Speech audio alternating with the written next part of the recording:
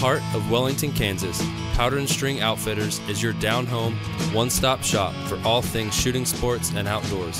Welcome to the Powder and String Podcast.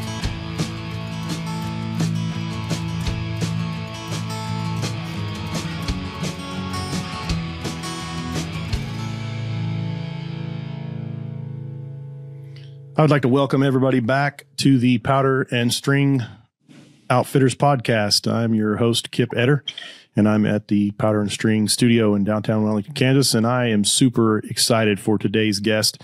With me today, I have Josh Carney. And for those of you that have not heard of Josh Carney, or if you're just listening on podcast, not catching us on video, Josh is a gentleman that can make the sounds of just about any animal with just his mouth, and it's awesome. It's incredible. And today we're just going to sit here and chit chat and talk about hunting and everything in between. Josh has got an absolutely amazing attitude on life, and I saw some videos of you, Josh, several years ago probably, and just was like, just the videos are very exciting and captivating. And then, to then hear a little bit about your story, I'm excited to kind of share that today. But Josh, if you would, for our listeners out there, maybe tell them a little bit about, where you came from, how you got to where we are sitting right here. Yeah. So first, it's a pleasure to be on the show. I am born and raised Baton Rouge, Louisiana. And I grew up in the South my whole life. So that Southern hospitality is deeply installed in me. And, for me, being raised in Louisiana, it taught me a lot about life. It taught me a lot about, being humble and being loving and supporting the other people. So that was deeply installed into me. So, being inside of, the world that we live in, now it's a crazy society, we just left ATA, and, it was definitely a different experience because, St. Louis is different. But right. we'll hop into that here in a second. But, born and raised in Louisiana, I grew up in outdoors. I grew up hunting and fishing and being outdoors. That's what I loved. And at the very young age of 3, I was in a briar patch kicking up rabbits with beagles. So that's how I started out. And then from there, I just kind of grew up and developed my outdoor living.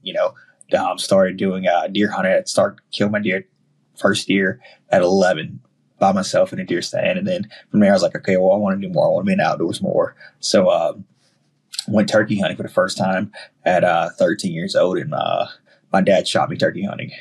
We were about 15 yards apart, and he picked up his gun, and I looked at him pick up his gun, and he went to shoot. There's no shell in the gun. He put it back on his shoulder, and he shot me. My dad tried to kill me. 13 years old, man. And from there, that's crazy. I went to the hospital and went through a lot of surgeries, a lot of medical stuff. So I've been through the ringer when it comes to medical stuff. I'm still going through it today, but I've been through life, but I still hadn't quit. So it's yeah, man. Your attitude's just it's an amazing attitude, infectious. You got a great attitude, and so your dad shot you. You're in a hunting accident, and you're paralyzed from it. It wasn't an accident. Okay, go ahead. It wasn't an accident. I watched my dad shoot me. Yeah. So it was intentional then. Yeah. There was no turkey there. Man. There was no turkey there. I was sitting on a big tree, a big oak tree behind me.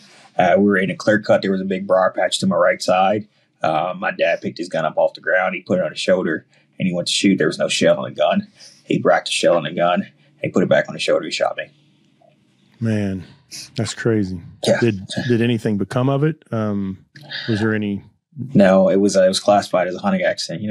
I was 13 years old and in the hospital. It wasn't much to do, right. But I lived life with that, and once I called my dad out for doing it, he at I think 13, 14, once I called my dad out for shooting me, he decided to put a gun to his head, and he was going to kill himself in front of me because I called him out for trying to kill me. Wow. That's so unfortunate, but I hate this side of podcast started, but but I mean, it's part of your story. And the other part about it is that for anybody that thought there was listening, obviously we went real deep real quick, but you can't get past your attitude and how positive an attitude you have on life. And as you can see right now, again, for those that aren't watching on the video side of the podcast, you've got a huge smile on your face. And so to tell that story and still have a huge smile on your face, and you're sitting in a wheelchair, you're confined to a wheelchair. But to make what that unfortunate situation is and turn it into something that you have, I mean, is pretty crazy. I mean, it's pretty, not crazy. It's amazing is what it is. So, the wheelchair thing, it's a temporary thing. So we're right now working on something right now to where I can get my legs back this year. So I'm headed back to, I'm headed back to Tennessee. I'm trying to get back there now, but we're going to do stem cells. We're going to do stem cell research. They're going to take, stem cells out of me, take them to the lab, and they're going to, regenerate and return my stem cells into 100 million stem cells. They're going to put fertilizer inside, and they're going to inject it back into my spinal cord. So it's going to pretty much build a cocoon around where my my spinal cord is slit. So I'm not completely paralyzed. I'm incomplete. So they're going to take 100 million stem cells, put them back into my spinal cord, and every 24 hours it regenerates 100 million stem cells. So it's going to regenerate my spinal cord so I have the ability to walk again. Man, that's super exciting. I mean, I guess it's medicine. So is it? I mean, have they done this before? Are you a test case or? Yeah, no. So it's not technically medicine. I mean, it's just your body naturally produces. So to make this a lot easier. So when a baby's being born, sperm meets the egg, and then that's when the stem cells start creating a baby, creating a life. So from the heart, the lungs, to everything, that's stem cells. They're taking that and basically removing it from mine, so my body accepts my own cells, putting it back into me. So my cells think that it's in that form of creating a new body.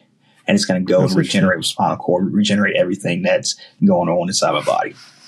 That's super exciting. Yeah. Super, super exciting. That's awesome. I'll be keeping you in our thoughts and prayers, man. That's just amazing. And it's awesome. And you deserve that. Everybody does, anytime there's opportunity or chance to make life better for somebody, man, that's what it's all about. Yeah. It's definitely gonna be rough for, I haven't walked since, 2005 is when I shot. So almost 20 years. So it's going to be rough. I mean, it's going to be a very, tough trial period because, I have to go in and get a doctor to do a surgery on my legs to where they can straighten out because they've been in that position for 20 years. So I have to get those tendons stretched out. So I mean, I've been through a lot of hardship in life, and this is going to be one. It's probably going to be super hard for me because I'll have to learn how I'll get all that feeling and everything back, and so I'll probably endure like some of the most pain I've ever been through. But the end result is where I'm looking at. So yeah, I'll take it from now. Yeah, and I mean, if you handle it anything like you have the adversities you've had in life up to this point, it's going to be, it's going to be with a good attitude and that you're going to come out, just like you said, better at the end. The end result's going to be worth it. Yeah. As I said, I'm preparing to meet with you and talk to you, and obviously seeing some of your videos from several years ago. And I would encourage our listeners to go out there and look, because your videos are inspirational. I mean, for somebody who is, I want to use the word confined loosely, sounds like, but you were confined to a wheelchair for, like you said, the last 20 years, and the life that you've lived, even though you've had that restriction on you, is pretty remarkable and pretty amazing. I mean, you shoot a bow, you shoot guns, shotguns.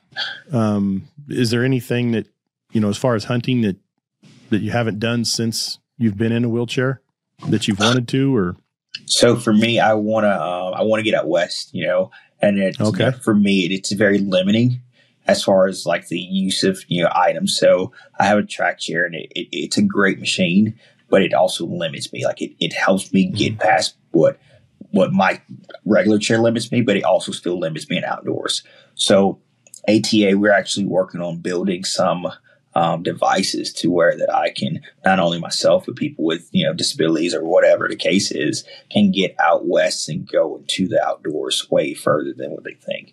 So some e-bike stuff is going to be working on. So we're working on some projects to build some new and cool projects to help people get into outdoors way past what they think. That's awesome. Yeah. Yeah, that's awesome. Yeah. I mean, like I said, you've just continued to push that, those barriers, as they've come in front of you, you just knock them down. And I think it's pretty inspirational, man. Yeah. It's pretty inspirational. So the hunting accident or, the shooting, whatever you term it, happens. And from that, what happened in order to enable you to make these amazing animal sounds? So it's crazy, man. So if you can see, I don't know if you see, but so there's a scar here on my neck, a bullet. So I get shot 12 gauge double-aught buckshots. So I had a bullet hit my esophagus, and I had a breathing tube in my throat. And the doctor came in the room and said, "It's been in your throat for so long, you're never going to talk again. You're going to need a trach."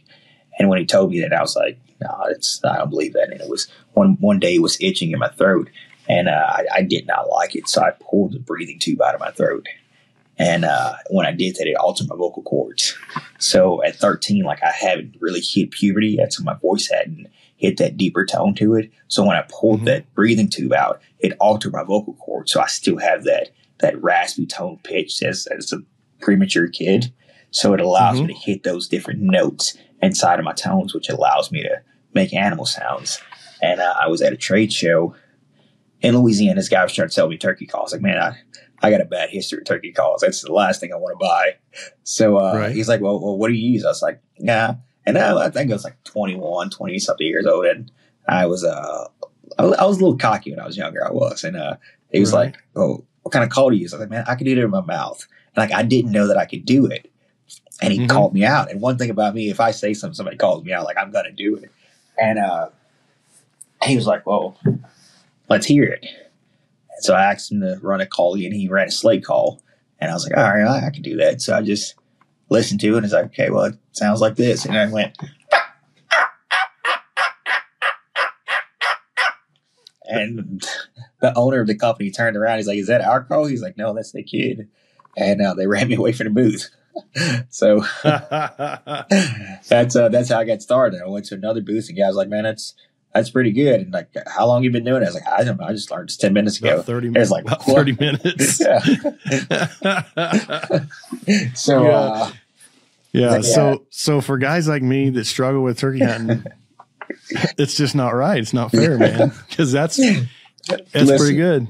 Listen, here's the deal. If you want my tips and techniques, double-aught buckshot to the throat, breathing tube. You want to be a perfect turkey caller. That's the tool right there. I wouldn't recommend it though. Yeah, man, that's crazy. So you literally at the trade show, and you kind of put your foot in your mouth, and then you had to step up the plate, and I did. And that was it. You had never messed around with it before or anything. No. And then I went from there, and I had some guys that were waterfowl hunters, and I hadn't waterfowl hunted at all. And it was like, "Well, can you do a duck call?" I was like, "I don't know, what's it sound like?" And they was like, "Okay, it's like," they started to give me words. So how I learned how to do my sounds is I found words, and I would break those words down and put a sound to it. So for a goose, I learned that any one syllable word, I could turn into a goose honk. It's the craziest thing ever. So a Canada goose, any one syllable word. So to do and so here's another weird thing. So if I get really excited, certain words come out as a goose honk when I'm having a conversation with people. It's a terrible party trick at a bar. So it's a terrible party trick. So for instance, what? What? So it's what in Canada goose. Right. That's crazy. I mean, and when you're learning to call and stuff like that, I mean, in a call, they'll tell you to use words or whatever. And it's probably the exact same thing that works for you within the call though, but it's your throat. Yeah. It's able to do it. Yeah. So then from there, you just kept seeing what else I can do. Actually, I posted a video on social media, and I was just being silly. I was like, "Man, I'm just going to throw a video on social media," and it took off. And people were like, "Well, what else can you do?" I was like, "I don't know." So they started this 24-hour Carney call challenge. So they would give me an animal, and I had 24 hours to reply. So like people are like, all right, well, That's you got to awesome. learn how to do this call. You got to learn how to do this call. And so like I'm on YouTube, like, what the heck does a lion sound like? What does a loon sound like? And people are like throwing all these crazy animal sounds at me. And I had 24 hours to respond. And like I'm saying, like I just learned how to do this like within the week prior. So I'm like, Yeah. all right, now we're getting crazy with this. And it took Game off. on. It took off. And a buddy of mine, Rob, invited me to the ATA show. He said, man, you need to go to the ATA show. I said, man, I don't know. I've never been to a show. I don't know what that's about. And he's like, you got to go. So I got past the ATA show, and I met a friend, Kirsten Godfrey. And she's like, look, you got to do your calls. I was like, I'm not doing that. Like, I'm full of dick. All these people are celebrities in here. Like, I'm not about to sit here and make animal sounds in front of these people. Like, these are idols to me. Like, I'm not about to go around and make animal sounds. No. So we're going down to ATA, and there's Jim Shockey, a crowd of people around him. And Kirsten's like, do you want to meet Jim Shockey? I'm like, yeah. So like she parts these people like Moses parting the Red Sea. And she's like, Josh, this is Jim. Jim, this is Josh.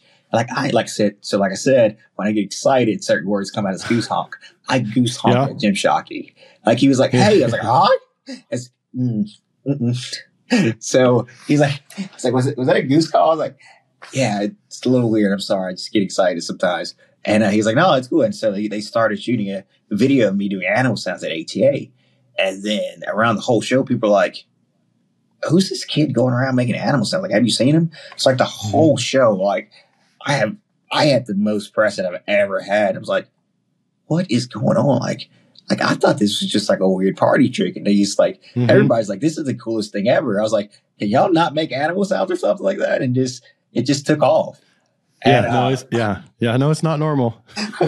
And by the time I got home, like my social media exploded. I mean, it was insane. And so what year was this like roughly? 2014.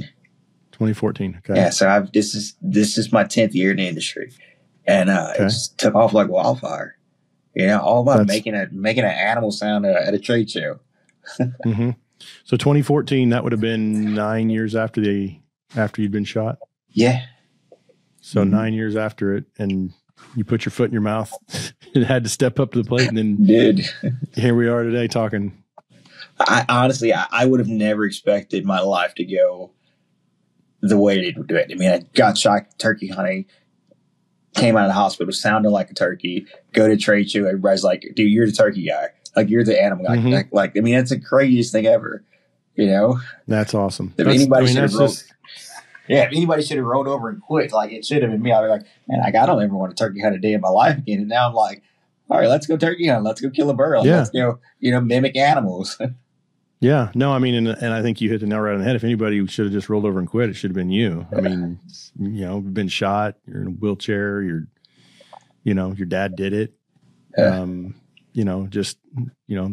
no, it's just inspirational. It's awesome. It's an awesome story. And that's why I wanted to have you on here. So with regards to the animal sounds, is there one that's your favorite or that you like to do the best? Man, honestly, my favorite is a Canada goose call. But if you ask my friends, like they say my favorite is a cougar call because like I'm always surrounded by older women. I don't know what that's about, but my favorite is a Canada goose call.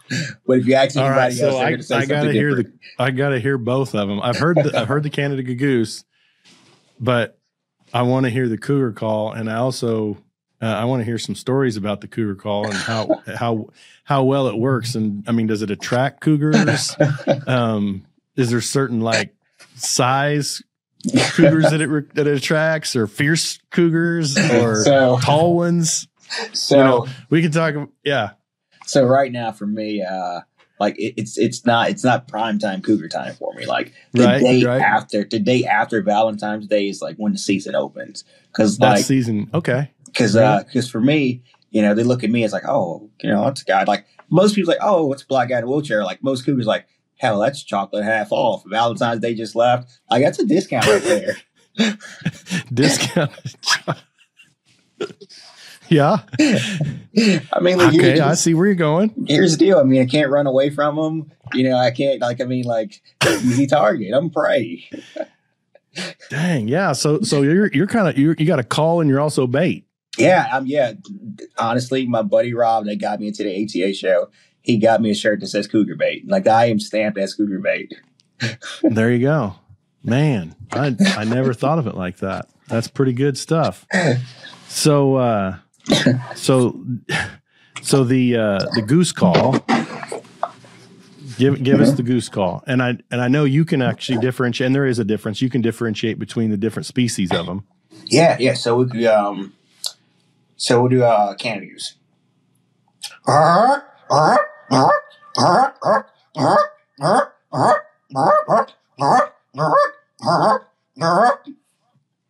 This hotel's probably going to figure out, like, there's something weird going on in room 205. What the heck's going on over there? But, there's a cougar loose. Yeah.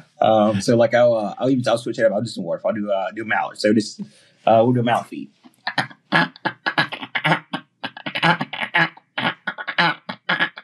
This is crazy. That's wild. And again, listeners, he don't have a reed in his mouth or nothing like that. There's no call in his mouth. That's just straight up. Straight up.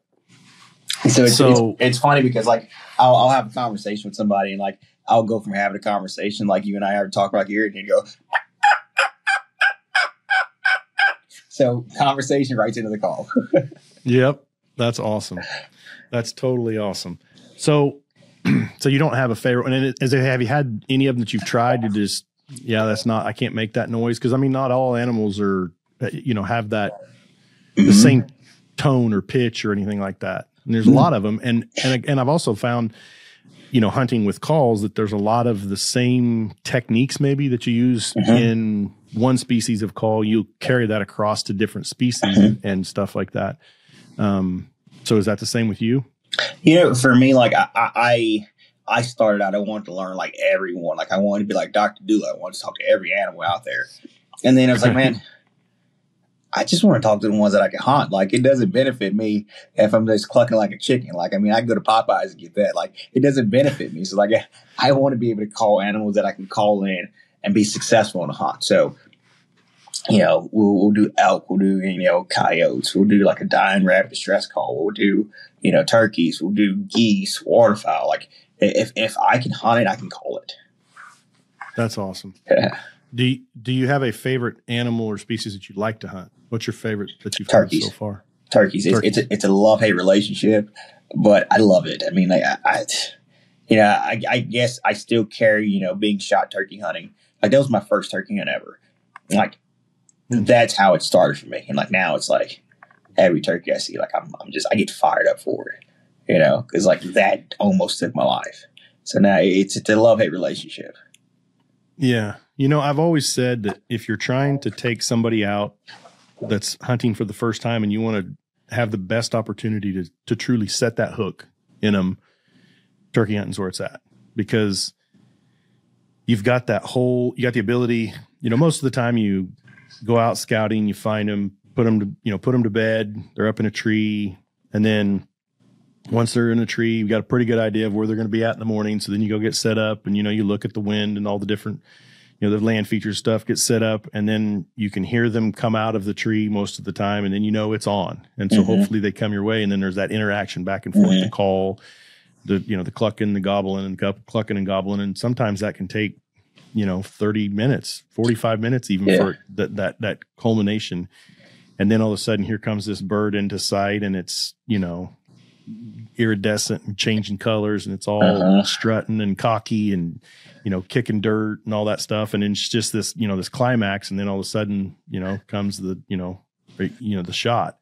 And I've always said that if you want to get, a young hunter, or even somebody that's older, that's just getting into hunting, I've always said turkey hunting is in my opinion, one of the best because it's so interactive. Whereas deer hunting is fun. And I love deer hunting. Don't get me wrong. I definitely 100% in on deer hunting, but it's not as interactive. It's more of a, at least for me, it's more of a, I get the feeling that I'm in their kitchen. Like when they're such a keen animal and they got so many senses and so they can smell and hear and everything is just so keen that when I'm in the tree stand or I'm, in the ground blind or I'm, whatever, that I've fooled them. And that's that primal fear, that primal instinct of, man, I just got in that animal's kitchen, Yeah. And so it's a different deal than the turkey. But yeah, turkey hunting, man, we're coming up on it here, right around the corner, and I'm jazzed. I love it. Absolutely love it. I tell everybody I deer hunt just to get by a turkey season. Like that's my off season to get to the real play season. Right. That's so cool. So you have you shot the slam yet? The Grand Slam? I haven't. So I'm missing a Marion.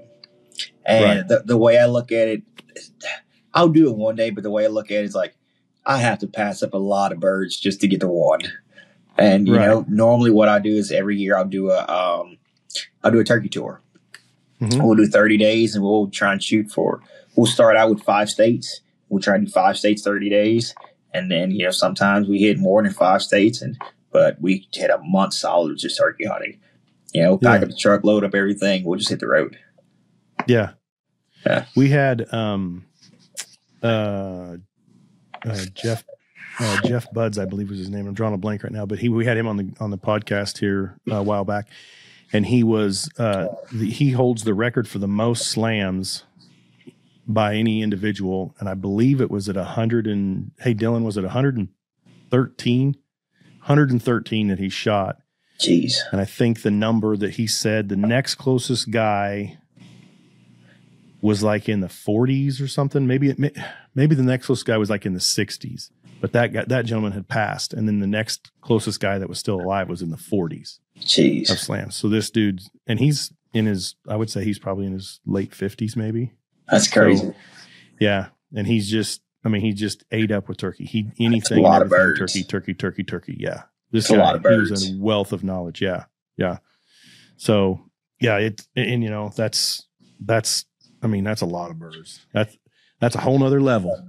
Sure. Just thinking about that. I mean, like that's 400 birds for sure. Mm-hmm. But let's think about all the ones that aren't in that slam. Well, that's what he said. Yeah. So basically, what he was doing was, so he lives in Florida, mm-hmm. so he's able to get a Florida resident tag for the Osceola. Is that the right one? That's down there. And then he also was able to go on to an Indian res or something. And there was and I don't know that it's still available to do that. So basically he could get 2 birds a year, and he was able to do that for, so many years. Gotcha. So that was able to get him to where he could get 2 birds each season. And then he obviously already had all the other subspecies or species, whichever it is, of birds as well. So that's how he was able to do it. And now he's got a son that's, I think, younger, 6 or 8 years old. And so he's like, I'm just focusing on him now. He's mm-hmm. like, I don't really shoot him anymore as much. So, but I mean, I would say that's one of them records that, and he said, I've got it all documented. It's in WTF, all the, there's no questions about it. It's all complete legit. So that's it's pretty awesome. cool. You have to go back and listen to it. I'll when we get down here, I'll send you a link to it. Absolutely. That's awesome. It's pretty cool. Yeah. So this year, where do you plan on going? Have you got your tour figured out? I don't know. So I had a doctor screw up my back August of 2022, and I'm still messing with that. So I don't know what my season is going to look like, if I'll have a season. I'll probably hunt Tennessee a little bit. I just know that right now I'll go back into rehab and things like that, just trying to figure my body out. But I'll get out. I'll hunt a bird somewhere. It may be Tennessee, Kentucky. Like it may be just local places that I can go to. But is that where you live now? Is Tennessee? Yeah, I'm in Nashville. Well, Franklin, Tennessee. Yeah. Okay. Yeah, I've got some real close family friends that live there. Yeah. And great town. Yeah, and I traveled so much in Nashville. I was going to Nashville 15, 20 times a year with travel. So once I got in the hunting industry, like I was on the road. I mean, 300 days a year I was on the road. So Nashville was a place that I always came to. I said, man, I just want to move here. And then I started hunting in Tennessee, and I was like, man, hunting's pretty good here. Like, I mean, it's nice. We got 4 weather, got all 4 seasons. So I just packed my bags up and I moved to Tennessee, and it was the best decision ever. So yeah. When did you move to Tennessee? What year? I moved in November of 2019. So I moved there. Cool. And a couple months later, COVID happened and just shut down everything. So Right. it was fun. It's still been fun. It's been a great place for me.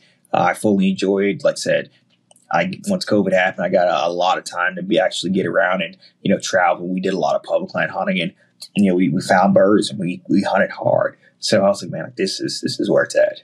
So I had a really good time in Tennessee. So like I said, this year here, I'll dive right back into it, just kind of figure out health-wise what it's going to look like for spring and then just go after it. Yeah, exactly. And so maybe explain to our listeners, what does it look like for you, given your scenario? I'm sure there's people out there that are going to be listening that are, confined to a wheelchair. How do you overcome it? To go turkey hunting, what kind of recommendations, what kind of advice can you give somebody that's like that? You got to be stubborn, stupid, and you got to want it. Mm-hmm. I've knowing my situation, being shot turkey hunting, and I've had situations where I've gotten out of my wheelchair. I've crawled on birds. I've drug my body across fields to kill a bird. I mean, like I said, you got to be stubborn and stupid. You got to want it. But, like I said, I don't recommend that for everybody. Sometimes, it's sitting in a ground blind. If that's your thing, if you want to sit in a ground blind or sit on the side of a tree and throw out some decoys and you wait on a bird, that's totally fine. If you want to, sit on the food plot, it's great. Just whatever your body, your limitations, are, if you could figure out what that is, what you're comfortable with, then do what makes you happy. Like, you don't have to do what I do, because I know some grown men that have working legs that don't do the stuff that I do for a bird. Like, I'm That's hungry. awesome. I'm ready to kill a bird. I'm hungry for them. I don't care if it's if I got to crawl through an ant bag, ticks or whatever. Like, if I see a bird, he's gobbling, he wants to play, we're going to play. That's awesome. That's awesome. I remember, I think it's just 2018. So I don't know if you see it. So like right here on my side, I had what's called a baclofen pump. So I had a big pump in my side, and I was in Louisiana. The doctor had just cut me open and had staples in my side. And I was like, all right, Josh, well, you're released. They just pulled the staples out. And just like, okay, you're released. I was in New Orleans, Louisiana. And I was like, okay, well, you need to rest. Okay, so I left New Orleans, drove all the way to Jackson, Tennessee, got to turkey camp, found a bird that night. Next morning, I'm out of my chair on the ground crawling with a bird. I look up, my shirt's soaked with blood. Like I ripped the staples out on my side. But hey, we got the bird. That's all that mattered to me. So did you have to go to the hospital after that? Yeah, I just didn't tell them. Yeah. I just didn't tell them. Yeah. I was always told, if you're going to be stupid, you better be tough. Yeah, that's true. That's absolutely true. That's absolutely true. And I just love the overall theme of your, this conversation, but also throughout your life, you just pony up and keep going, man. There is no limitations. And I've got a friend, we're working on trying to get him on here. He had a similar situation to yours. He was on a hunting accident. He was in a side-by-side in, I believe it was Wyoming. It was either Wyoming or Montana, but I'm 99% sure it was in Wyoming. And this happened probably 3 years ago, and ended up becoming paralyzed. Mm-hmm. And he's, was just an avid hunter. He was out elk hunting, and now he's taking on photography, and he's just got the best attitude, very, very inspirational, and it's just, I love that story. It sucks what happened, but the story is just amazing. And that's the thing about, same situation with you is just over and over and over. You're just, it is what it is, and make a good situation out of it. The best advice I give anyone is, disability is of the mind, not the body. If you tell yourself you can, you can. If you tell yourself you can't, you can't. I mean, you're right either way. You limit yourself by what you tell yourself inside of your head. Man, I think that I agree with you 100%, and it's so true. And the reason I kind of hesitated there was, and I didn't think of this until you just said that, but so growing up, my dad, when he was 14 or 15, I think he was 15, he was shooting trap, and his shotgun blew up on him. and it ended up, it was on his left hand. It blew his thumb off and blew these two fingers. And they actually were skinned and put all the way back down here. I mean, we're talking in the 60s. And so he had to have surgery and everything. And they were when it first happened, they were actually going to amputate from the shoulder or from the elbow down, but ultimately they didn't.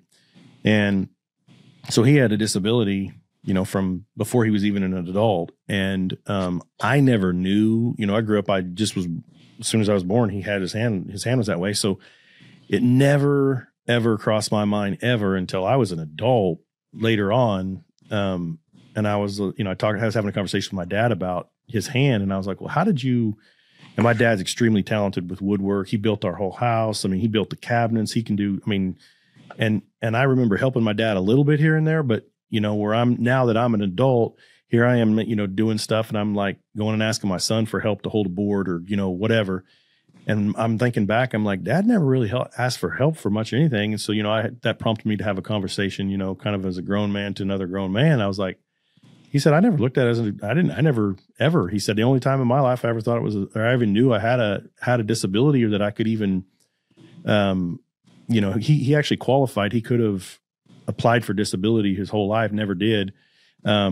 Was he had gotten a job on the railroad. And then when he was on the railroad, then somebody, after he'd been hired and been working for a little while, somebody in management saw him and was like, wait a minute, you can't work with your hand like that. And so he had to do a bunch of tests and stuff. And ultimately he was fine. But he's like, that was the first time I ever knew that, and it ever crossed my mind. And it was just that, there's just, it's just, like you said right there, it's all in your mind. Yeah. Yeah. Totally. It just sparked up a memory when you said that. And we had that conversation 25 years ago. So yeah, it's mind over matter, whether you believe you can or whether you believe you can't. You're exactly right. That's like, for me last year, so after the doctor screwed in my back, like my arms are paralyzed. I got my arms paralyzed, legs paralyzed, everything. I couldn't roll my chair 10 feet. And so you, just for our listeners, you were just paralyzed from basically the waist down or whatever before this surgery is what you're saying? I was paraplegic before the surgery, just waist down. The doctor did a surgery on my back and I became a high functioning quad. I couldn't hold a cell phone, I couldn't do anything. And, man. And that was last year? Yeah, it was a year ago. Man. And, this time last year, my arms weren't working. And then, the doctor said, we're going to put you on all this medication. 3 of them have high risk for suicide. If you think about it, don't think about it. But this is going to be the condition for the rest of your life. And I just looked there. I was like, I hear you, but you don't know me. Yeah, I hear you. I mean, I went through hell. I went through hell to get it back. But like I said, it's all about, your will to live and, what you put your mind through. Like I was like, I'm going to get back to work. I'm going to do things. Like I said, a year ago, like I was in a hospital bed. I was like, I'm going to get back to work. I lost everything I owned. And like this year going to ATA, making it drive, it was terrible for me. It's a long trip. Trying to make it back home now. Like I just came back from St. Louis and, I can only drove 2.5 hours out of a 5-hour trip when I used to go, 8-10-hour drives was normal for me. So it's just a matter of, your will, it's just how bad do you want it? And that was, that was me, Lady's like, well, you're going to be paralyzed. Like your arms aren't going to work. It's going to be this for the rest of life. I'm like, yeah, I hear you, but like, you're just somebody telling me something. Like I've always been told stuff by other people. I just didn't listen. Like, if you're stubborn enough, you do whatever you want to do. It's all about what you tell yourself. Yeah. That's just an awesome attitude. Awesome. I'm sure you've been told before, but it's very inspirational, and I appreciate it. Especially for, all of us have our struggles and our ups and downs in life. And then you look over at somebody like you and you're like, all right, just puts everything into perspective as well. Very much so, for sure. You just have an absolute awesome attitude, and it's totally cool. I love it. I appreciate it. So what does your hunting season look like? You turkey hunt after turkey season. Are you chasing the seasons from state to state? Generally, I'm assuming that your health allows you to and everything like that on a normal year, if you will. It just depends. I'm one of those guys. I'm not a one animal kind of guy. Like I chase it all. whitetails, man, we hunt whitetails. Whitetails pay the bills, but I love spotting and stalking. Like I love chasing an animal. I just don't get that rush from whitetail hunting. It's fun sending the blind, things like that, but I want to chase something. Turkey hunting is fun for me because like it's a game of cat and mouse. Sometimes we'll go out to Texas and we'll go out in those wide open spaces and like we'll just spot and stalk. Like how can we get on an animal, especially like doing it in a chair? Like it's totally different element. Like you got to. So do you use your? I'm assuming you still have that track chair. Mm-hmm. So I just got rid of this track chair, but I'm working on another chair. But yes, we would spot and stalk out of a track chair. Mm-hmm. Mm-hmm. And for it's. Go ahead. No, you go ahead. So for me, like it's a little challenging to do it, but animals don't really. They'll see, but I think they think it's farm equipment in most situations. Oh, so they don't really spook as bad as seeing a person walking to them. So it helps out in a lot of situations. I mean, I've rolled up on deer and like I'll have deer, 10 yards away from me. They're just trying to figure out like what's going on, because they can't break up that silhouette. Like they can't determine that I'm a person sitting inside of a chair. That's never crossed my mind, but it makes complete and total sense. Yeah, we went mule deer hunting a couple of years ago, and a real good buddy of mine out to his farm, and so we get to the first day, and we're driving through the pasture, and he's getting us, telling us, you can hunt this, you can't hunt this. This neighbor's cool. This cool neighbor doesn't want you on it. And he's like, I've been seeing this really nice mule deer, and so, we're there not even 15 minutes into the first pasture, and there's this bruiser. I mean, it's a big deer. Yeah. And he just keeps cruising. He's like, and I was driving. He's like, just don't stop. Just keep moving. Just keep moving. And sure enough, we didn't stop at all. That dude was sitting there bedded down with a doe. They both just sat there. We drove by, 25 yards from him. And, he just sat there. And so, and growing up around, the parts where I grew up at, I worked on a farm. So I definitely wasn't a farmer, but worked on farm. It's the same thing. You get around farm equipment and machinery. Generally, the deer don't, and animals, they don't spook that much unless it's obviously they're going to run into them or whatever, but so that makes complete and total sense that they would possibly act that way. Never would have thought that. I would have thought, well, before you said that, I was actually thinking just the opposite. Man, how hard that's got to be so difficult to try and conceal that big apparatus, but use it to your advantage. I've gotten way closer than most people on animals. Like I said, they can't break they can't define that silhouette of a person, so they don't see it as a threat. Mm-hmm. It's like what is that? And they're curious about it more than anything. If you were to walk up to a deer in the field, like they take off. But like if I was approaching it, it's like it's a slow speed, so like I just get closer and closer, and like their depth perception can't really tell what it is. They can see it; it's a blob to them, but like they can't tell or make out what it is. So yeah, I mean, I'm assuming it's quiet. Mm-hmm. Yeah, I mean, I've gotten super close to animals. I got a video on my phone. There's a doe. She's 10 yards away from me, and like she's just never like I have the wind in my advantage. She's just sitting there like, what is going on? Like she comes closer, and then she starts feeding, and I'm just sitting there watching her. That's awesome. That's totally. I mean, cool. I'm in the wide open. Like I mean, that's like she's like, all right, what is this? Yeah. Yeah. That's totally awesome. That's really cool. I totally wouldn't have thought of that, but yeah, cool. So if anybody's out there with a disability or that has a track chair that is in the outdoors, use it to your advantage. It works almost 100% of the time. Yeah, that's awesome. So you say the one that you had, you're getting a new one? So I'm actually designing a device to get people in the outdoors. Bro, that's so awesome. Yeah. So can you talk about it? So we're in the works with some, so it's kind of e-bike style. So the track chair, it's a great machine, but like I said, I want to go out west. I want to be able to go out further. And track chair, it's very heavy. And for me, I always I travel alone a lot. So it's hard to get it in and out of my truck and then get it off, and it's 400 pounds. And then I have to, take it to where I want to go. It only goes 6 miles and like 2-3 miles an hour. So it's slow. The battery doesn't last long. So I've been in situations to where I'll go somewhere and like when I'm chasing something, I'm chasing. Like I don't want to worry about the battery. So I've been in situations to where I've gotten stuck in the woods because of the battery life. And then I've had the chair to where it's fall off the back of the truck because, the ramps are slotted, things like that. So it became an issue for me. So I was like, okay, well, how can we figure this out to make it to where we can go further in the outdoors and get rid of a lot of weight. So I was like, man, like these guys are developing like all these e-bikes and stuff like that. Like, it's like there's got to be something to it. But like they go 25 miles an hour. They go, 40 miles in the woods. I mean, like, all right, like let's design something that we can work around that. So that's what we started working on. And it's going to be something real cool this year. That's awesome. So you're thinking this year, 2024? Yeah, so I think that we should have something developed by the end of this year to where it can be prototyped and ready to go.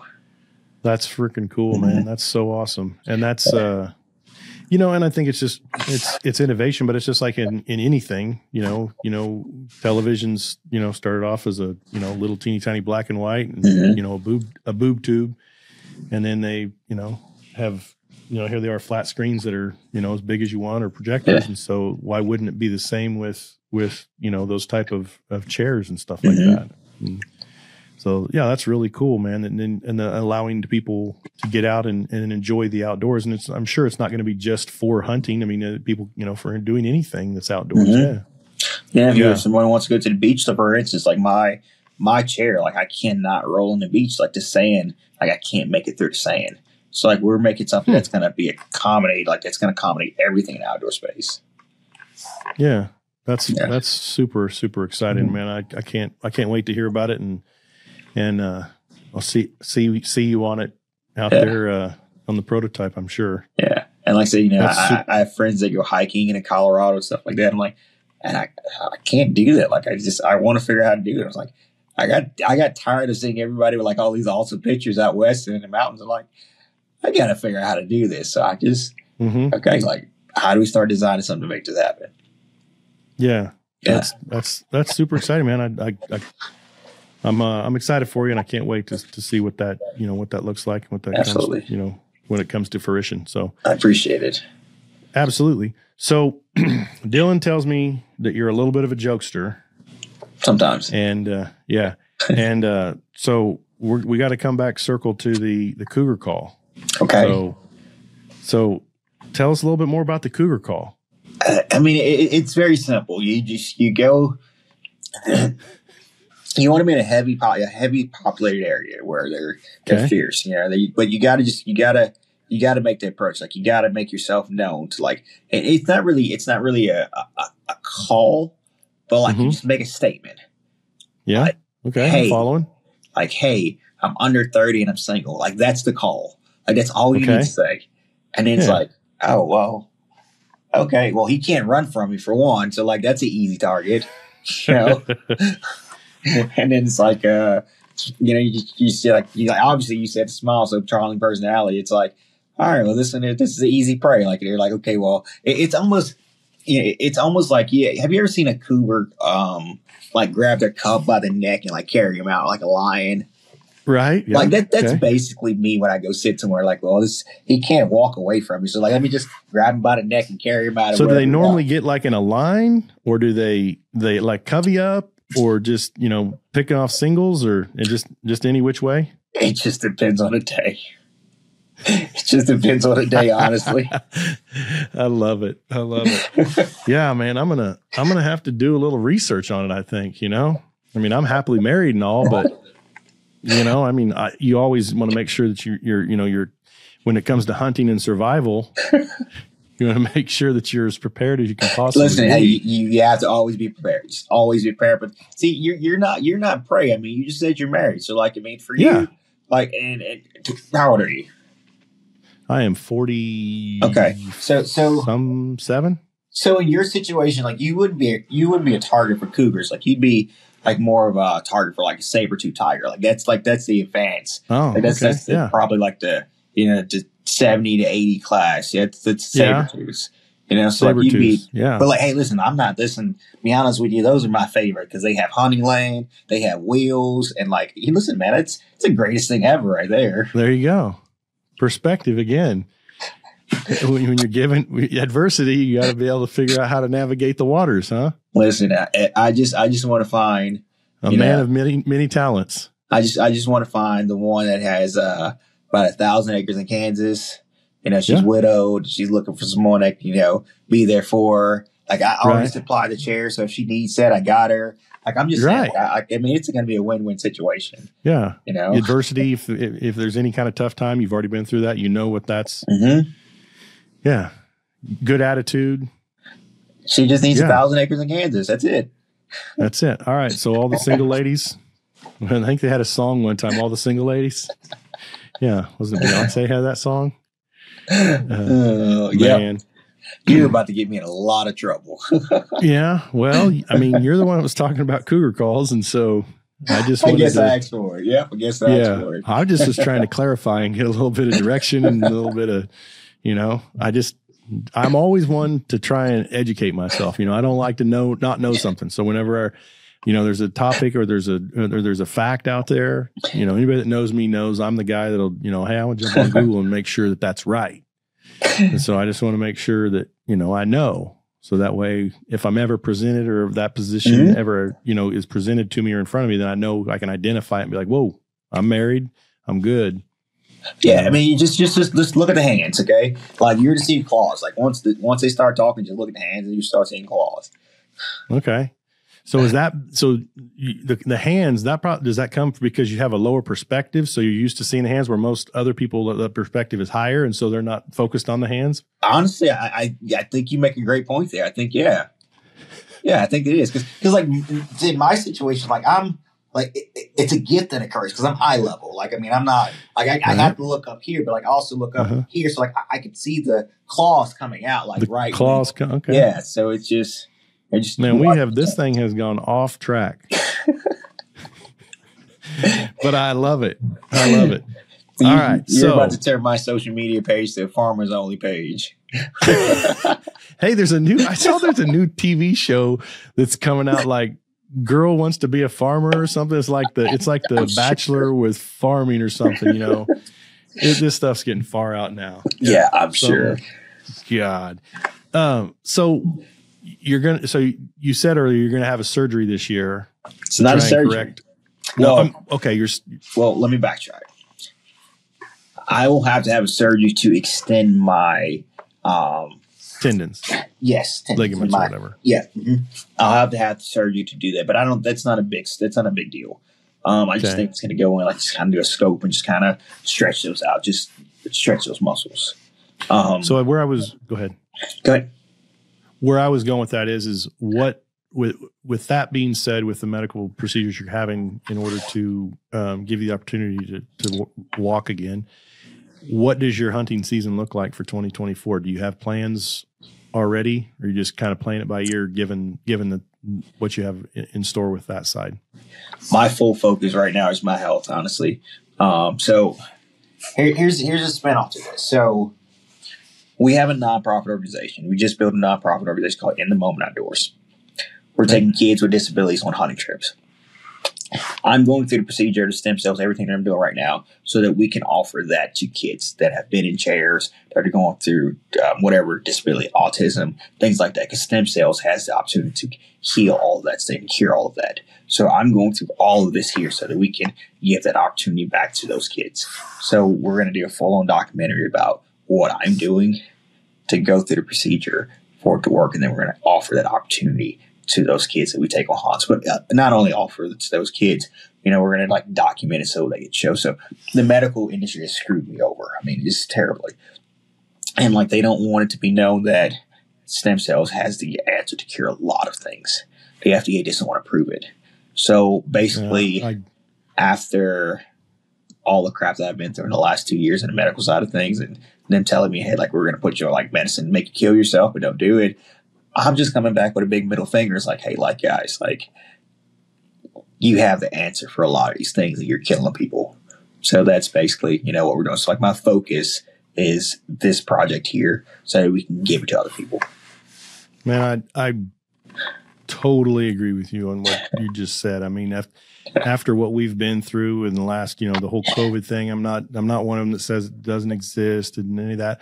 But from day one, the first thing I did was reached out to a couple of different, individuals I know that are in the medical, industry, way smarter than me. And I was like, so it's a virus, right? Yep. It's going to be here forever, right? Yep. So what are we doing? I mean, I was that way, early in 2020, and it just, and I'm not saying that I'm a know-it-all or any of that, but it just was common sense. And then as you go through and you look at the, the government and the FDA and everything, it's all money. It's all about money. That's so if we're going to be, I mean, I hate to jump off same subject, but to dive into it, like COVID was a test. COVID was a population control test. I mean, that's all it was. You could have this random virus that come out, and then like 2 months later, you got a cure for it. And you don't know what it is. It's population control, then like that put us in a big recession. So everybody needed to depend on the government for money, things like that. Well, now we're about to go into a major recession coming up because now that AI is here, it's about to destroy this whole country. Like it's here. COVID was a test. It was a population control test. Now AI is coming in and they're about to take a lot of jobs. Like we're about to be in one of the probably biggest recessions that we've ever been in, but it's been conditioned. Like it's been in the works. Yeah. Yeah. It's, and I hope that I'm afraid you're right, but I hope you're not. Yeah. I hope I'm not either, but I mean, we have an amazing, awesome country. But it's changed drastically, especially in our lifetime. And it's not the country that it was, but, I don't know if it can be, I hope it can be righted, if you will, but, because there's just so much opportunity. There's so much greatness that's out there, but if that power gets into the wrong hands, then, who knows where it's going to go. I mean, I think the technology is awesome, but like I said, it's, just look at Walmart, for example. Walmart and Amazon, like everything goes to self-checkouts. So you've eliminated a lot of your employees. Oh, 100%. When they started doing the $15 an hour minimum wage, it just doesn't work. I actually also own a restaurant, and the pay scale that we used to pay people at has been raised, and it's been raised because they can go to all these other fast food restaurant places and get a job and start off there. But what they realize when they work for them is that it's not what it was all cracked up to be. Corporate, it's very rigid. There's no leeway. And then also the hours are very limited. So they're working, they're not making as much money because they can't get as many hours. And then when they come to me and they work for me, and I've got great employees, I love them. And I'm very grateful to have them. But then when I have to pay them more to retain them, then all of a sudden I have to raise my rate, my prices. So then all of a sudden your buying power, and it's just, all they're doing is just creating, inflation, artificially contributing, or not even artificially, it's contributing to the inflation. And what people don't realize is that those jobs that are paying the minimum wage, those were jobs that were started. Those are starter jobs. Those are jobs for people that are just getting started to learn, hey, you need to show up on time. Hey, you need to, your work skills. And then from there you can, take your motivation and education and better yourself. These aren't lifelong jobs, or these positions aren't made to be, to create a life wage or a living wage, or whatever they call it. But yeah, it's, I think we're definitely in store for some interesting times, but, so with regards to 2024, you don't have any hunts set up right now. Just going to kind of play it by ear to see what it looks like, given what you're coming up against and stuff with your medical treatments and stuff like that. Yeah. Well, if you have an opportunity and you want to hunt Kansas for birds, and you can, you're more than welcome. I'll get you on some here, and I'd love to have you out here. And don't tell me what a good time. I'll have Dylan drag me out there somehow. Yeah. Hey, yeah, absolutely. For sure. I mean, I got a spot you can stay, and we don't have as many birds as we did. Our population's down, but I can definitely still get you on some birds for sure. So is it true? I haven't hunted. I haven't turkey hunting 2 seasons with everything. But is it true that did Kansas drop down to 1 bird this year? Yeah, last year they dropped to 1 bird, and they did away with the fall altogether. There's no fall, so it's 1 bird. And honestly, in the part of the state where I'm at, I'm in the southern part, just down south of Wichita. Our bird numbers are down, definitely. We can still get birds, and we're still on birds, and there's still birds there, but you're definitely working a little bit harder, and you're having to, before it didn't matter if it was a creek bottom, riverbed, whatever, it had birds on it, period, and numbers of birds. Now it's more, you got to find the birds, and then where they're at, wherever you find the birds, then there's going to be, then obviously you can hunt them. It's not like there's only 1 or 2, but I've got a real good buddy that's up in the northern part of the state, northeast part of the state, and he said his numbers are the same. He's like, we still got tons of birds. So it's pockets, and there's all kinds of different philosophies, ideas, theories on why our bird numbers are being affected and everything like that. But I know that in my lifetime hunting, there was no turkeys at all in Kansas. And then we got to where, 5-6 years ago, you couldn't drive, 5 miles or 10 miles, from one town to the next and not see 20, 30, 40 birds. So I think it's something that can be corrected and something that can be righted. It's just going to take some people in the right places, making the right decisions, whatever that may be. Yeah, I know. I know a lot of people are like, once COVID happened, a lot of people had the opportunity to hunt. It was like, man, a lot of birds got killed that year. So I think that had to do with a lot of states dropping their numbers. Because, I think Tennessee dropped to 2 birds, and we were a 4-bird state. So now we're at 2 birds. I think once it did happen, it did take a really big toll on the animal population. But, even looking at that, how that incident happened, I think moving forward next couple of years, we're going to get into those situations where a lot of people are going to have to learn how to survive with the land.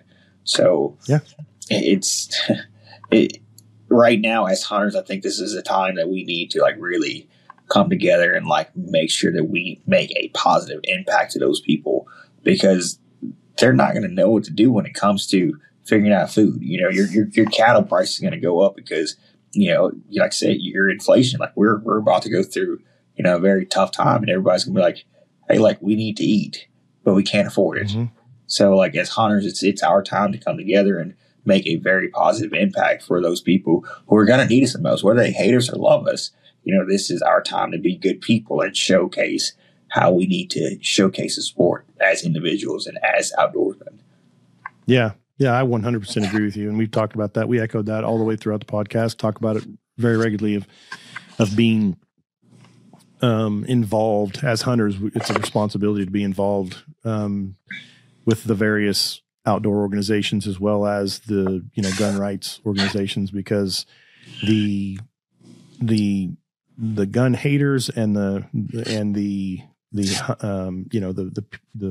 animal rights activists, they both, for the most part, fall completely, totally in line together, those two different groups, and they are galvanized. They are 100% in step with one another. And that's one thing that I don't think that we do, or I think it's one thing, maybe I should say, I think it's one thing that we need to do a better job of, is being more unified in understanding and knowing that, I may not have ever been on an elk hunt. I want to, but it doesn't hurt that I, go to a Rocky Mountain Elk Federation, banquet, or, if somebody's not a duck hunter, there's a Ducks Unlimited banquet. You should absolutely still go to it, because that does help to benefit all aspects of the hunting. And if it's hunting, then it also helps to advocate for the, rifles and guns and archery and all of it. So it's that lifestyle that we so dearly enjoy. Mm-hmm. Yeah. And I love organizations like, NWTF, Rocky Mountain Elk Foundation, Ducks Unlimited. Those they contribute to the outdoors. They help in the matter of conservation. And right now, we need conservation more than anything right now. Our population of animals, it's certain species are on a good growth, and certain species are in decline. But it's up to us to figure out how to make that balance. And, hunters, we make that balance by contribute to buying license, the feed that we provide, the time that we put into the outdoors, building that habitat for animals. Like, we are a very strong foundation for animals in the outdoors, and we just need to stick together and then stop. I think it's so dumb when people try to fight the next hunter because of what they harvested. Yeah, okay, well, that deer wasn't big enough. I wouldn't have shot it. Okay, well, it doesn't matter. It's not your tag. It's not your property. You didn't put in the work. Like, we need to come together and stop trying to fight, because everybody's trying to fight against us. We don't need to fight inside of our own circle. Correct. Yeah. 100% agree with you, man. I totally agree with you.